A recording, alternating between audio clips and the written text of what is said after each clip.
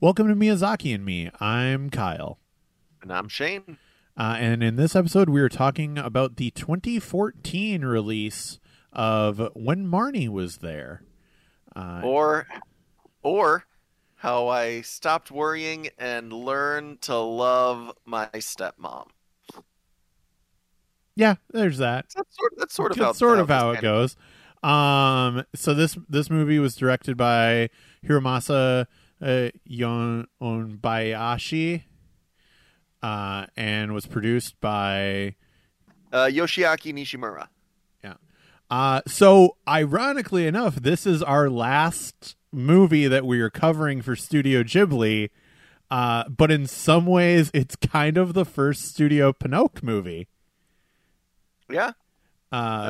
Because literally right after this,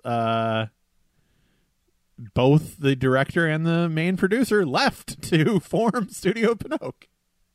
Which was a bit of a bummer, I believe, for Ghibli, because that also then ended up being their biggest gap between movies since Ghibli started, because I think they were kind of hoping that, these guys would continue with Ghibli. Oh yeah, I'm not surprised by that. So they didn't really have anybody in place to really take over. Sorry, Goro. Yeah. But so we've got, this was 2014. The 2014 was also the year I moved down to Minneapolis, and which isn't matter to anybody else. But in our animation timeline, it was the same year as Big Hero 6. Underrated. Very underrated. I really enjoyed that movie. I just really enjoyed that movie. Baymax is probably got a little overhyped in the advertising, but ended up actually being a really fun character, so it was worth it.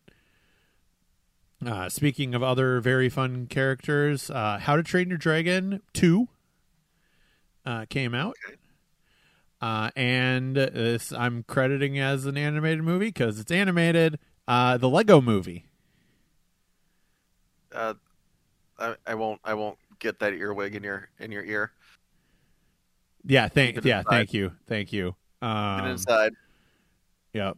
And then on the television front, this was two things I've seen. One I actually have not seen, even though I've had a lot of people tell me it's very good. Over the Garden Wall. I saw that.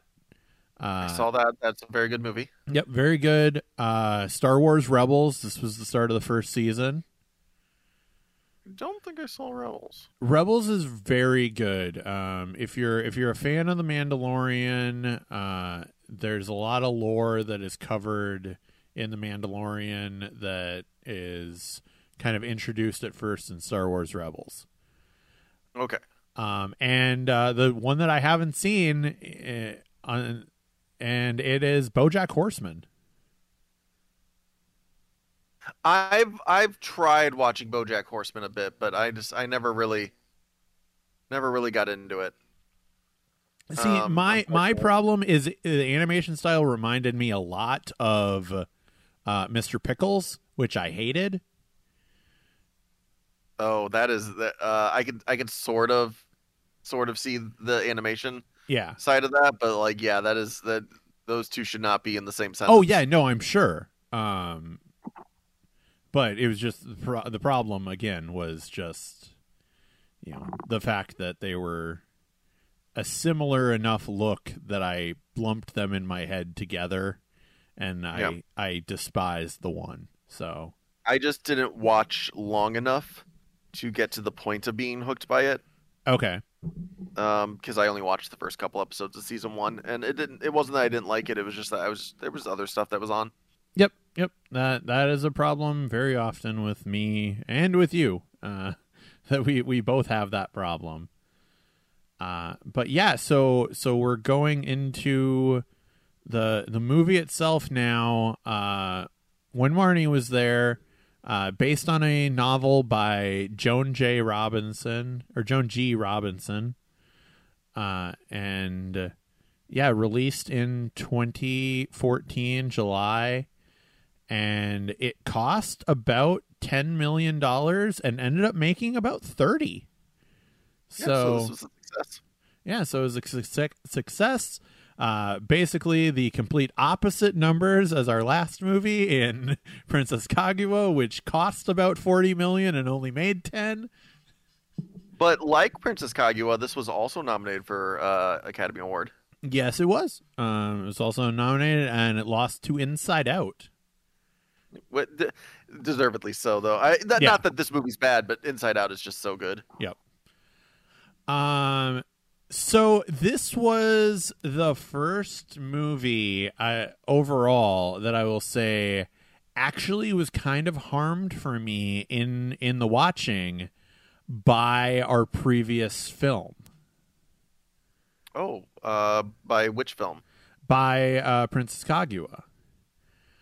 Because of how dark Princess Kaguya got, I thought this movie was going to be much darker, and I kept implying things in my head as I'm watching it. It's like, this is going to go even darker than I think. Like, they're referencing a lot of other stuff that I don't think they want to reference right here. And it's like, oh, okay, it's actually, all right, it's not that dark. It's actually a nice little fun tale. Okay. So weirdly enough, I had a sort of I feel like on a second watch I will enjoy this movie more than I did on the first watch. Okay. Because I really liked what the end was about, but in my mind, a lot of the things that were happening early on in the movie made me think that this girl was having an awakening and a realization that she was a lesbian. Which I thought was wildly progressive for Japanese culture. Okay, I did not see that. I was thinking it was a more of a childhood trauma situation that she kind of blocked in her memory, and was kind of, because they said, it's like, oh, you used to be so happy, and then it's like, oh, did one event change something, and we're just not talking about that event? Especially how creepy the coach was at the beginning. Yeah, I kept seeing that she was having trouble talking to girls, and then she found this girl that she could talk to and just seemed to be so her. And the thing that really got me was when they kept saying that this was going to be their secret. Yeah. And to me, I thought that was like okay, so it's her hiding her sexuality from the world. Okay. Even if it's a girl that she created in her mind for this, like it was her hiding or something. And then the movie progressed, and I realized pretty quickly where it was headed. Honestly, yeah. I got a little just a tiny bit further into the movie, and I went, oh, this isn't going to be about her being a lesbian. This is going to be about, this is her mom. I kept thinking mom, not grandma. But, yeah. I was just like, this is going to be, and I got grandma later on when somebody said her parents died in a car accident and her grandma died soon after, and I was like, oh, this is the grandma then. Yeah. Spoilers for the movie. Yeah. I mean, we always spoiled the movie, but I went real fast on spoiling that one. Yeah. Yeah, I was thinking like all of this other stuff of like, it's like, oh, yeah, one of my notes is literally, yay, imaginary friends. This isn't escaping tragedy at all. And then she is escaping tragedy. She is. I did also have a with Marnie, especially when at first the little girl yells Marnie to her. And I was like, are we in a Tyler Durden situation? Like, is Marnie gonna be her alter ego? And yeah, I could see that. I realized actually it was. I remember when I realized it was when the girl said, "You have such pretty blue eyes." And then I thought of Marnie's eyes, and I went, "Oh, they're going to be related." Is when I realized they were related. Yeah, well, see, and that's where I was getting the Tyler Durden thing. I was like, "No, you're the same person." And in that same scene, I also thought, oh, this girl sucks. Like the lead character sucks because she went from she was obviously like having social anxiety issues, but she went right to "you're a fat pig," and they did nothing to make her like Yeah. to antagonize that reaction out of her. Um, Other than reading her goal of being a normal person, and like they didn't say, like, it's not like they went rude after that. And then she went, "You're a fat pig," and I'm like, I hate you. Like, Yeah. like what is happening right here?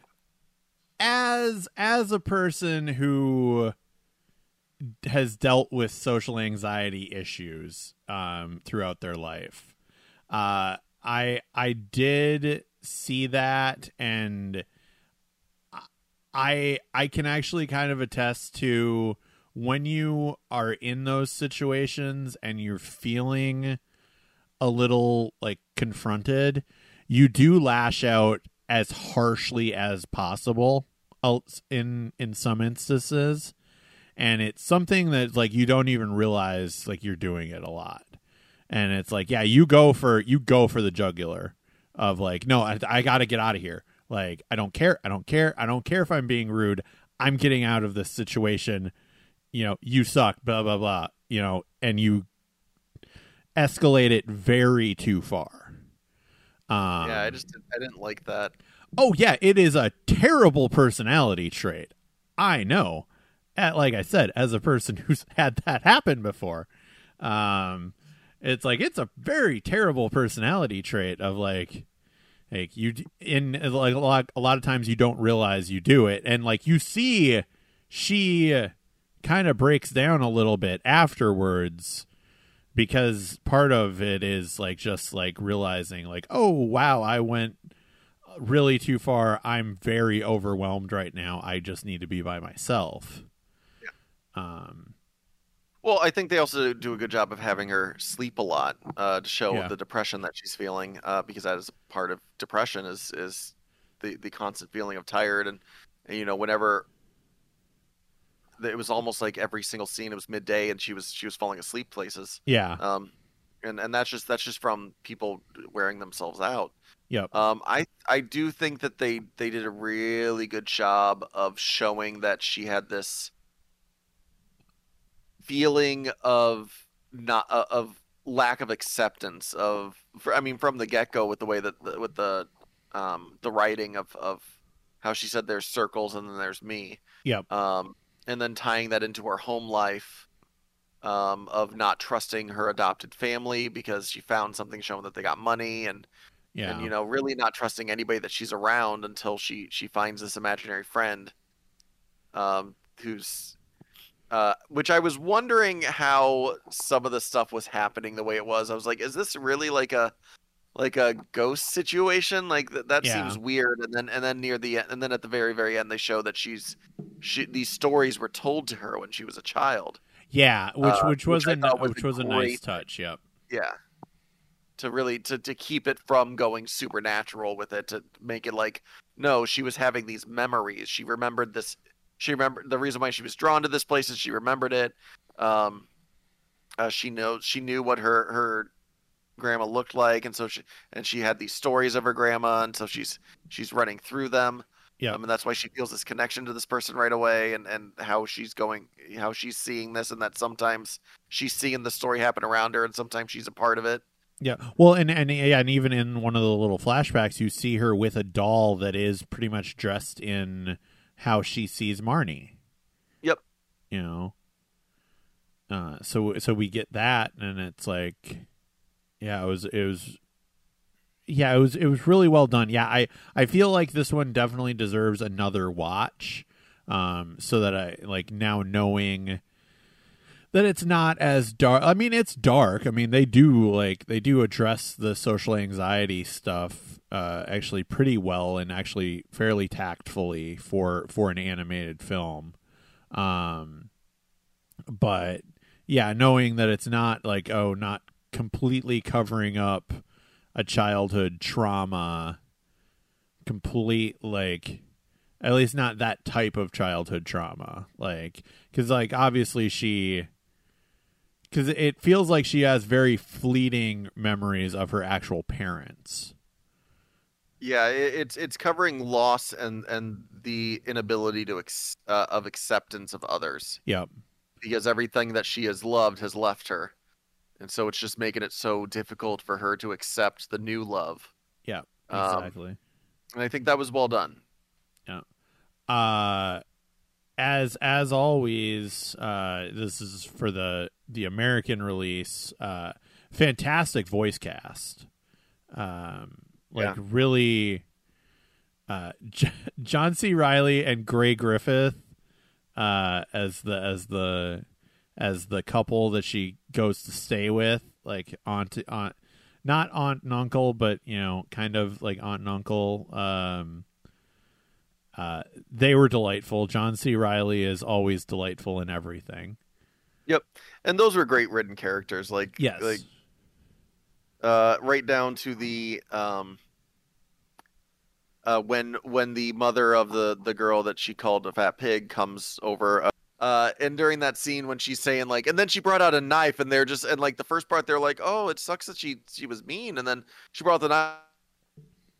I feel like that doesn't sound like her. And then like the second she brought up the knife stuff, they were just like, you know what, screw you, get out. Like we're done. Yeah. and Yeah, it's like they were just so supportive and nice, and they were just a lovely couple, and they were very believably written. Yeah, well, and I feel like, because I don't remember the knife thing happening at all. But if because it didn't, it was made up. Yeah, and it's like, but even like if even as her parent, like her parental like guardians for the summer, if they've seen this kid walk around and they're like, yeah, if she had a knife, one, doubt that happened. Two, your knife was probably this little pencil sharpener thing that she carries around. That thing's not going to hurt anybody. But yeah, like Gina Davis as her mom, Vanessa Williams, Kiernan Shipka, who was, why am I blanking on her name from Mad Men? Well, I was going to go with Sabrina, but she was the daughter Sabrina. In Mad Men too. I'm going with a show that I actually liked her in. Got it. Because she was also fantastic in Mad Men. She was Sally. Yeah, Sally. That's who it was. And then, ironically, as I was watching this afternoon, my roommate and I were both watching things starring Haley Steinfeld, because he was watching the first episode of Hawkeye. Which I have not done yet. Do it. It's good. And you were watching Pitch Perfect? I was watching this. Wait, she's in Pitch Perfect? Yeah. Oh. Didn't realize that. I knew she was in True Grit. Yeah, she plays the Grit. Yeah. I mean, kind of. No. Wow, I'm being terrible with names, right? She's in Pitch Perfect 2, and I want to say 3. I don't think she's in the first one. I haven't seen the third one, so I'm not sure if she's in the third one, but she's in the second one. I don't think she's in the first one. Yeah, okay. No, she's definitely the true part, and Jeff Bridges is the Grit. I think Matt Damon's the true. Yeah, that's probably right. I don't remember the movie. I remember watching it. I don't remember it. She was Gwen Stacy in Into the Spider-Verse. Oh yeah, that's right too. But yeah, I enjoyed this movie. It was, like I said, once I realized, it's like, oh, it's not as dark as it is in my head. All right, that's fine. That's good. As I'm literally yelling at the screen multiple times.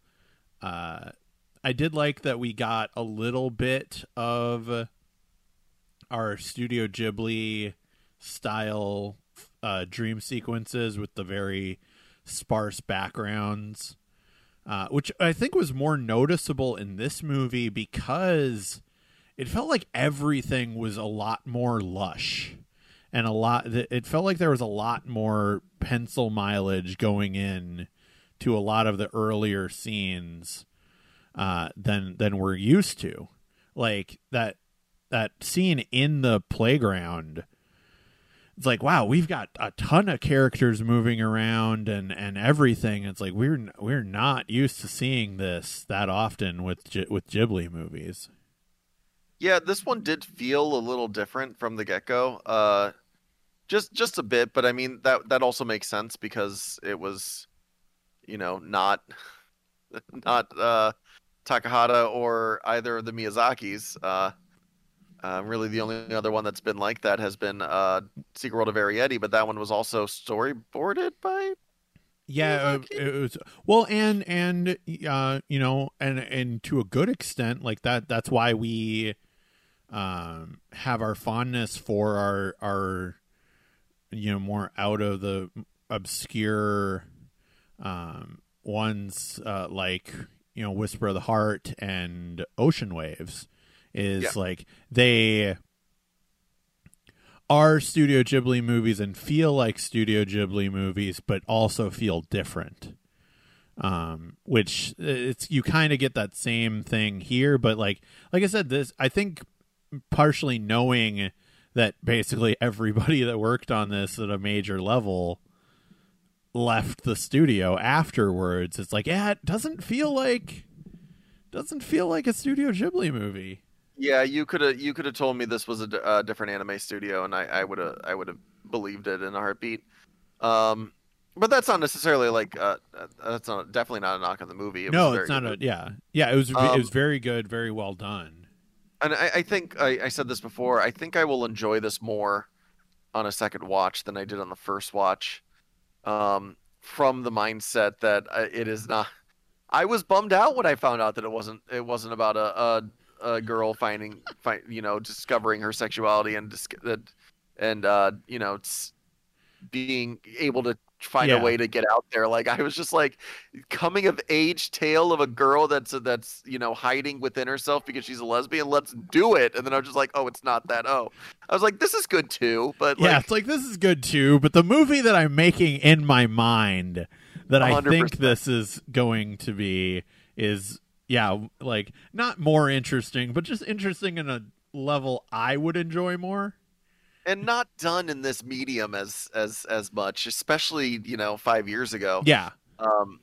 Because like the idea that or at all in Japan, but not at all in Japan, that's for sure. Like the idea that her being so withdrawn and away, like, yes, it has to do with the loss of the parents and being an orphan, but like also that she can't find a way to connect with anyone around her because she can't tell anyone the secret. Like I had this whole thing like panned out and like made every scene make sense to what I wanted it to in my mind. Yeah. And then like it was just so bummed when that wasn't the story being told, but still found a way. But luckily I found out early enough in the movie that I didn't take that into effect. Like the way I saw the rest of the movie, I was able to like then reset what I was looking at and enjoy what was coming up. Yeah, I can see that. And I like the fact that cuz it's funny how the two characters she connects with the most are the little girl that kind of in some ways forces friendship upon her. But I think part of how people that are boxing like that kind of get friends in a lot of ways. No, that's true. I mean, that's me and Craig. Yeah, like Craig just pulled me along to places for years. So you have that. But I think part of her connection there was like, oh, this is the girl in this house that I'm weirdly fascinated with. I guess there's no avoiding her. All right. Whereas you could see anybody else, like the girl she calls fat, she literally walks away from her the first time she sees her, and it tries to avoid her at all costs. And then this little girl that she kind of befriends is like, all right, well, there's no avoiding this one. I guess I have to kind of struggle through. Oh, I guess she's actually nice. Oh, okay. All right. I can deal with this. I'm glad they didn't try to. I mean, they had her apologize at the end of the movie for saying that, for calling her fat. Yeah, Um, but they didn't try to shoehorn a connection there after the thing. Like, I was worried that they were going to try to like force a friendship between those two after that yeah, point, where it's more believable that she leaves for the year and comes back the next summer, and then it's, it's kind of bygones be bygones at that point, and willing to talk it out and be friends yeah, there, especially since she apologized right before she left. yep. Like, that's more believable than a friendship happening that same summer. So I'm glad that they didn't shoehorn that in. Yeah, I was the same way, thinking it was like, oh, please don't shoehorn a friendship in with this girl, um, because I liked how that was handled. Of like, she didn't officially accept the apology, but she's like, yeah, all right, I'm not forgiving you about Yep. this, but We'll see also, next year. yeah, it's Pretty like, much what she I'll said. see you next year, and basically kind of a in an atoning way. It's like, you're helping with garbage pickup next year. It's like, oh, okay, yeah. Mm. The But other thing I was then worried about. go Oh, go you go ahead, Shane. I was gonna say, when it comes to shoehorning relationships in, I was worried that they were gonna try to shoehorn a crush on the older brother of the young girl that was in the house too. Once they brought the older brother into it, Yep. I was So very worried they were gonna do that, and they did not, which made me happy as well. yeah, I was happy about that. That didn't happen. I was happy about the fact that we didn't get a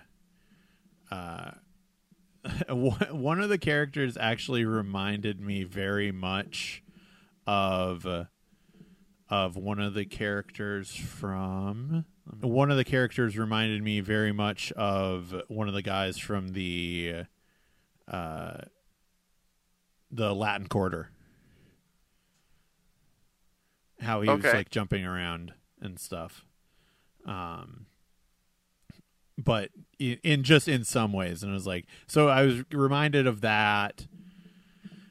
Yeah, kind of a little bit like Shun at the very beginning, um but not a ton.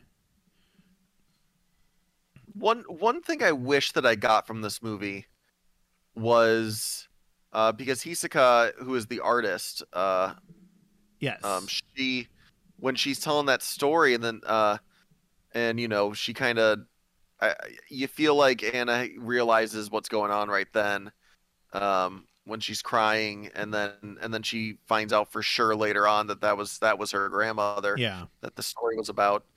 um that I that she'd tell her that it's like, oh, by Yeah, the way. rather than I'm writing you a letter, like, and I get that's a lot to say at that point in the Yeah. movie and that they're finishing up, but like something like thank you for talking to me about my grandmother, or something, some little thing there for a Yeah. reaction between the two at the end. But also, that is a little bit more of an American thing of getting like a physical reaction between Yeah. somebody like that, and kind of finishing that off. Like, I wanted to see it though. Like, I really Yeah. wanted to Well, see it. and actually, I very much credit the direction of this movie, because there's little moments that you even get really interesting facial reactions, which you don't always see in animation. And actually, one of them is when Anna's talking with what's the girl that she called fat. I hate just saying, referencing that all the time. Oh, Nobuko. Naboku, yeah. So when she's talking, and when they're going to the party with Naboku, uh, and Naboku says something, walks back up to her friend, and you can see like Anna's like, "Oh, cool, I'm out of the conversation. This is good." And then Naboku like steps back to talk to Anna again, and you just see Anna's face just crestfallen of like, oh god, I've got to interact with someone again. I don't like this. And it was a very subtle but like interesting moment of like, okay, cool, all right, I'm cool with this. Like, I'm glad like that we're seeing actual like acting from these animated characters. Yeah, it was nice to see that it was well done.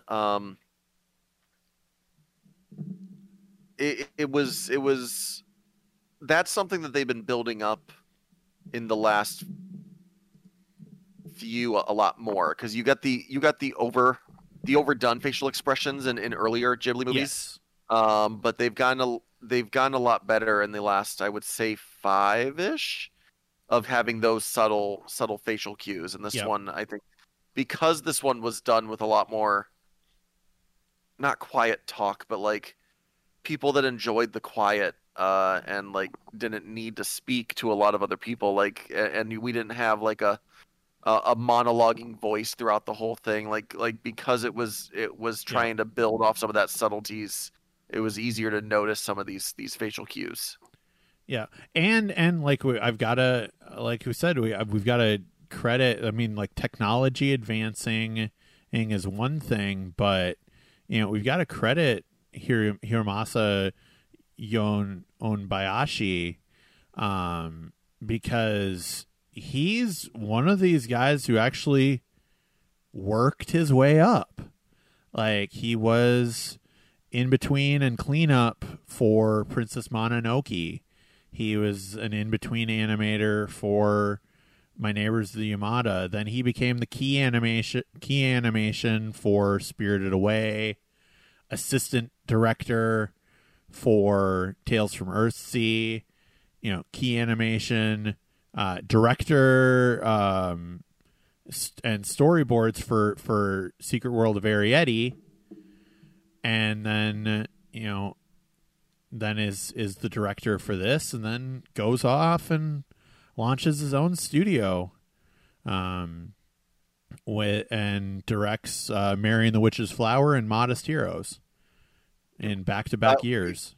Modest Heroes is a anthology, so he's one of he's one of the directors in that. Yeah, I think it's one of 3 stories. I think he's one of 3 directors. Yeah. But yeah, still, 100%. Like, and there's nothing shown. I looked at him earlier. I don't think there's anything shown in development for him right now. But that he's got to be. I mean, the fact that his last movie was last full movie was Mary and the Witch's Flower. Yeah, which was 2017. It was very critically received. So he's probably storyboarding and working on things that are just kind of getting delayed. Yeah, because of how the world is currently. Yeah.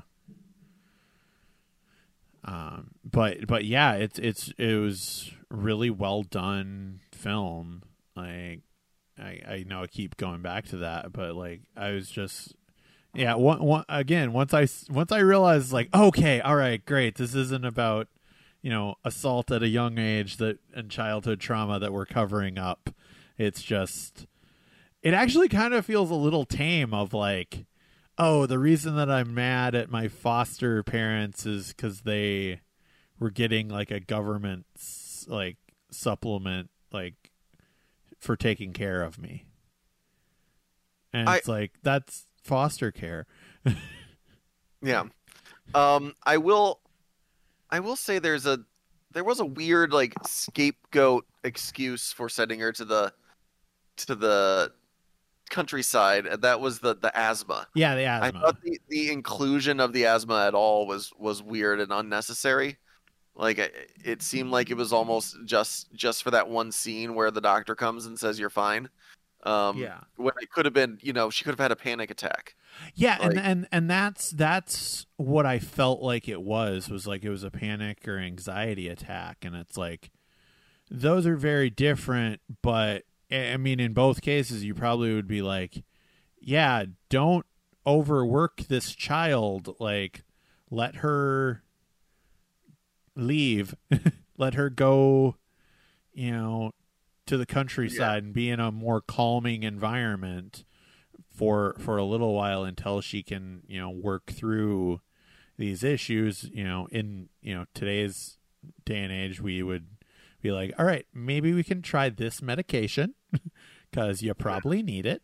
I did also out loud go, that's not how asthma works, because they said, Yep. oh, the air's sweeter here, so your asthma will be fine. I was like, as someone with asthma, that is not how asthma works. Yeah, I was like, yeah, it's like that's not how asthma works at all. Which is why, like, I almost wonder if it was more of a lost in translation. But like, even the Wikipedia says, like, no, she had an asthma attack, and it's like, does Japan just not recognize that there's a thing called like anxiety disorders? Which it just felt like a scapegoat of them trying not to bring up the anxiety for some reason, or not use anxiety, when it just made much more sense to have it be a panic attack or an anxiety attack or something of that sort would make a lot more sense to me. I think one of my notes is like, oh, this is going to be an existential crisis, isn't it? Very early on. So that was the mood that I was in.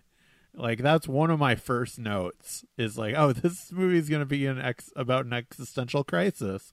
It's like, oh, that's the headspace I was in when I started this movie. So, at the very beginning, I was like, oh, this is going to be about depression. And then, like, very quickly when the Marnie stuff started happening, I was like, oh, this is about a lesbian.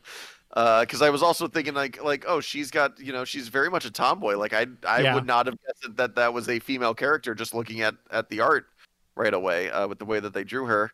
That also kind of built into why I thought maybe it was going to be about that. But I can stop talking about how I wish that this was a coming of age story for young. This is why we just have to. Yeah, this isn't Ocean Waves, where it's almost a gay romance, but it's not a gay romance. Yeah, but we wanted it to be a gay romance. Been a gay romance as well. We wanted it to be a gay romance so much. That being said, I also like the little Easter egg. There's a hidden Totoro as she enters her like aunt and uncle's house when they get to the country. There's a little Totoro like statue. Neat. In the foyer, or at least it looked like it, because it was similar. At first, I thought it was like one of the little owls that he keeps carving, but it's like, no, that definitely is a Totoro. Oh, nice. Yeah, I was trying to keep my eye open for some Easter eggs. I didn't notice many, or I didn't notice any. And I was looking up fun facts, and normally they pop up with Easter eggs, and I didn't see any in the fun facts either of either Wikipedia or IMDb or anything. One of the things that I did as I was writing this, like, this is very much and I might be thinking of it more because I know that WWE doesn't like this word either. I think this is the first time we have a character say that they hate someone. Oh, really? I can't remember any other instance of actually using the word hate. Or no, it wasn't WWE. It was a WCW. It's like, oh, we don't like the word hate. So you strongly dislike this person. But of course, this was also a Paul Heyman story, so who knows if it was true. For all of our wrestling fans out there that will catch that. But yeah, I'm pretty sure like this is the first time a character says like, oh, I hate you.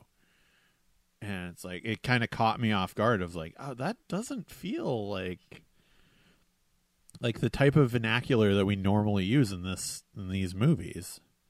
Yeah, interesting. That one kind of flew right by me, but yeah, that does make sense that, for movies made for younger people, they would keep that kind of speech out of it. Well, and it's generally, but like it's more just like that exact verbiage. Like like I said, they'll use like we strongly like we dislike this person, but it's just like a flat out, just like pure and simple, like I hate this person. Oh, for sure, because hate just feels stronger when it's used like that. Yeah, and that could have been in the translation as well. So. But yeah, I mean, final thoughts of this movie for me is I I really like it. I think that it looks beautiful. I don't think it stands out animation wise, really in comparison to any of the other movies. But I do think it's a pretty movie. Like it doesn't. Yeah. It's not like below the. It's not like a step below everything. It just doesn't have like a pop for Yeah. me. Yeah, like it has like you said, it felt a little busier at first, but we still had that very like I always say, like we have the Studio Ghibli palette Yeah. of colors, and it's like, okay, like this feels like, more of our Miyazaki style movies, in tone and colors. And so like that's a great thing, like that's great, but yeah, it also felt a little different. So Yeah. There was a couple spots in this movie where I felt like it dragged. Um, just like for little bits. Um, Specifically some of and I know they were building a relationship, but some of the early Marnie stuff just felt long without any like payoff for some of those earlier scenes. yeah, Um, and then on the flip side of it, some of the stuff came out of, and I mean I know it's supposed to come out of nowhere, but it they talked about the maids and then the maids abusing Marnie, but like the maids came out of nowhere. Like that was already 2/3 through the movie, yeah, and they had not even been mentioned before that there were two maids there as well. And then they were just like, oh yeah, there's two maids there too, and they also abused her. And you're like, oh, new characters, and they're yeah, immediately abusers. yeah. New Um, characters, and they're awful. Okay. yeah, so it felt like they didn't. There was a couple things like that could have been little bits of information that could have been dropped earlier. That some of those drag meets could have like added some story rather than just relationship building. That the relationship building felt like because she was obviously imaginary or some sort of magical or things like that. It didn't feel like they needed to build the relationship as much as they felt like as much as it felt like the movie felt they needed to build it. Which is why I felt that those scenes dragged, that they were just building a relationship that was already established from the way that they talk to each other from the get-go, in my opinion. Yeah. One thing I have a question on this one for you. Not for the other person on the Yeah. call. Yeah, our silent producer. Yeah.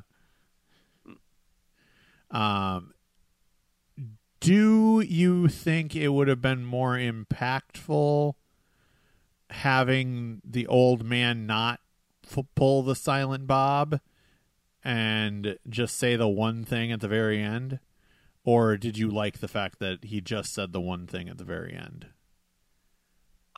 I think it would have been more impactful if there was for any reason for the guy to react to the name Marnie, but before they had That's no true. connection from anything that they built in the movie. So Yeah. like to me, I was just like, oh, I don't know why he chose right then to speak. I think Yeah. it'd have been more impactful if his speaking meant something, but it just didn't feel like it did. Yeah, that's why I kind of made the Silent Bob comparison, because it's like, well, in Clerks it makes sense why Bob finally talks. Yeah. In Dogma, it doesn't make sense. Like he just starts Dog- talking. Well, Dogma's the best movie ever. That's not true. It's not even Kevin Smith's best movie. Um, It's still very good though. it's still very good. It's like one of his like top 3 for me, probably. Man, I hope I don't know if I should ever watch that movie again. I don't know how. Yeah, holding up I don't know do. how well it holds up anymore. Um, I've watched Chasing Amy recently, and that still I holds think it's a up. bad rap. It gets a bad rap. I mean, there's heavy flaws. Speaking speaking of our Yeah. LGBT friendly, Oh there's yeah. Yep. massive flaws in that movie. But it's a well I done agree with movie. that for sure. But yeah, getting back to it, no, I felt like that moment wasn't earned. Yeah, Um, like I think that the character itself had earned a speaking moment. Yes. It just wasn't that wasn't it. Like I don't like if something had happened and he was like shouting out like a hey stop or like doing something helpful or actually reacting to something, like if he had been shown in any flashback, even not talking in any of the flashback Yeah. or imaginary scenes, like to show that he had some kind of relationship with Well, anybody. like almost a better talking thing would have been in that same scene if he were to have spoken when Anna was leaving and basically just say goodbye, like knowing she's leaving for the summer, and you know, as because he seems like a very morbid old man anyway. Just oh, you're leaving? Well, I don't know if I'll see you again. That's too much. But I enjoyed our time. No, too much. You did too much. Yeah. Even bye. Like even just a bye. Yeah. Goodbye. Like that would have been nice. Yeah. But yeah, the Marnie. Yeah. Like you don't. Nothing here is proven that Marnie. Yeah. Come on. Let's get that out of here. And also, have you not heard this kid talk about Marnie for the rest of the summer? Like, is this the first time you've heard her say this? Because it shouldn't have been. Because this is literally the only thing she does here. But yeah, overall, I did enjoy the film. I thought it was very well done. Maybe on our next thing, we can, I don't know, cover Marrying Her Witch's Flower or something like that. I don't know. It's not really retro, but neither of us have. I don't think either of us have seen that movie. That's true. Have I seen that movie? I may have watched that movie. No, I haven't watched that movie. No, you said you saw. You said you saw the other Studio Pinocchio one. What was the other Studio Pinocchio one? Was that Over the Wall? Not Over the Wall. I will pull it up right now. Here. Oh no, that's it. They've literally only done Marrying the Witch's Flower and Modest Heroes. Yeah, I've heard really good things about Marrying the Witch's Flower, but I have not watched it. Okay. It's been recommended to me many times. Okay. I don't think I've seen. Did I see this? No, I didn't see this. Nope, I'm looking at it again now. No, I have not seen this. I've watched so many animes. You've watched so many animes. That's why I was like, I'm sure you've seen this. I feel like at a time I thought that I saw it, so I might have said I've seen it in the past, but I don't think I've seen it. All right, so before we get to, well, I mean, this is really the only plug. So this is overall this is our final film review for Miyazaki and me, because we did Earwig and the Witch when it came out, unfortunately. Don't go back and listen to that. Yeah, don't go back and listen to that because you just hear two very angry people for the most part. We try to be constructive with it. We try to be constructive, but our jokes about bash on things unless they like fully deserve it, which none of the Miyazaki and me movies do. So yeah. There's a baseline, and like that baseline is like at worst, like if we're going out of 10, it's like a 4 out of 10. Like our baseline is like, it's not completely awful. It's not unwatchable, but when we're going from, Earwig and the Witch to Howl's Moving Castle, there's a discrepancy there, a little bit, like one of the best animated movies of all time, and then also Earwig and the Witch. Yeah. Again, no offense, Goro, you're never gonna listen to this. Little did he know, Goro's listened to every episode. Oh God, I mean that would be real bad. Love me, Dad. But kind of what are your overall, like, next week or 2 weeks? We are going to kind of go over our favorite films from Studio Ghibli, kind of like we did halfway through with the rankings episode. So we'll go more final thoughts in that, but like kind of just overall, like it kind of feels like a little bit of an accomplishment. Like, hey, we actually finished this. Oh, for sure. And it's one of those accomplishments that I am happy that I did, because I enjoyed watching these movies. I enjoyed talking about these movies. Like, it's not something that it's an accomplishment that that I felt like I got something out of it. Yeah, like I feel that, like, because I was, not a big anime fan before this. Like, literally, like we said, I'd watched like 4, anime, like Studio Ghibli movies, and wasn't a big fan of anime in general.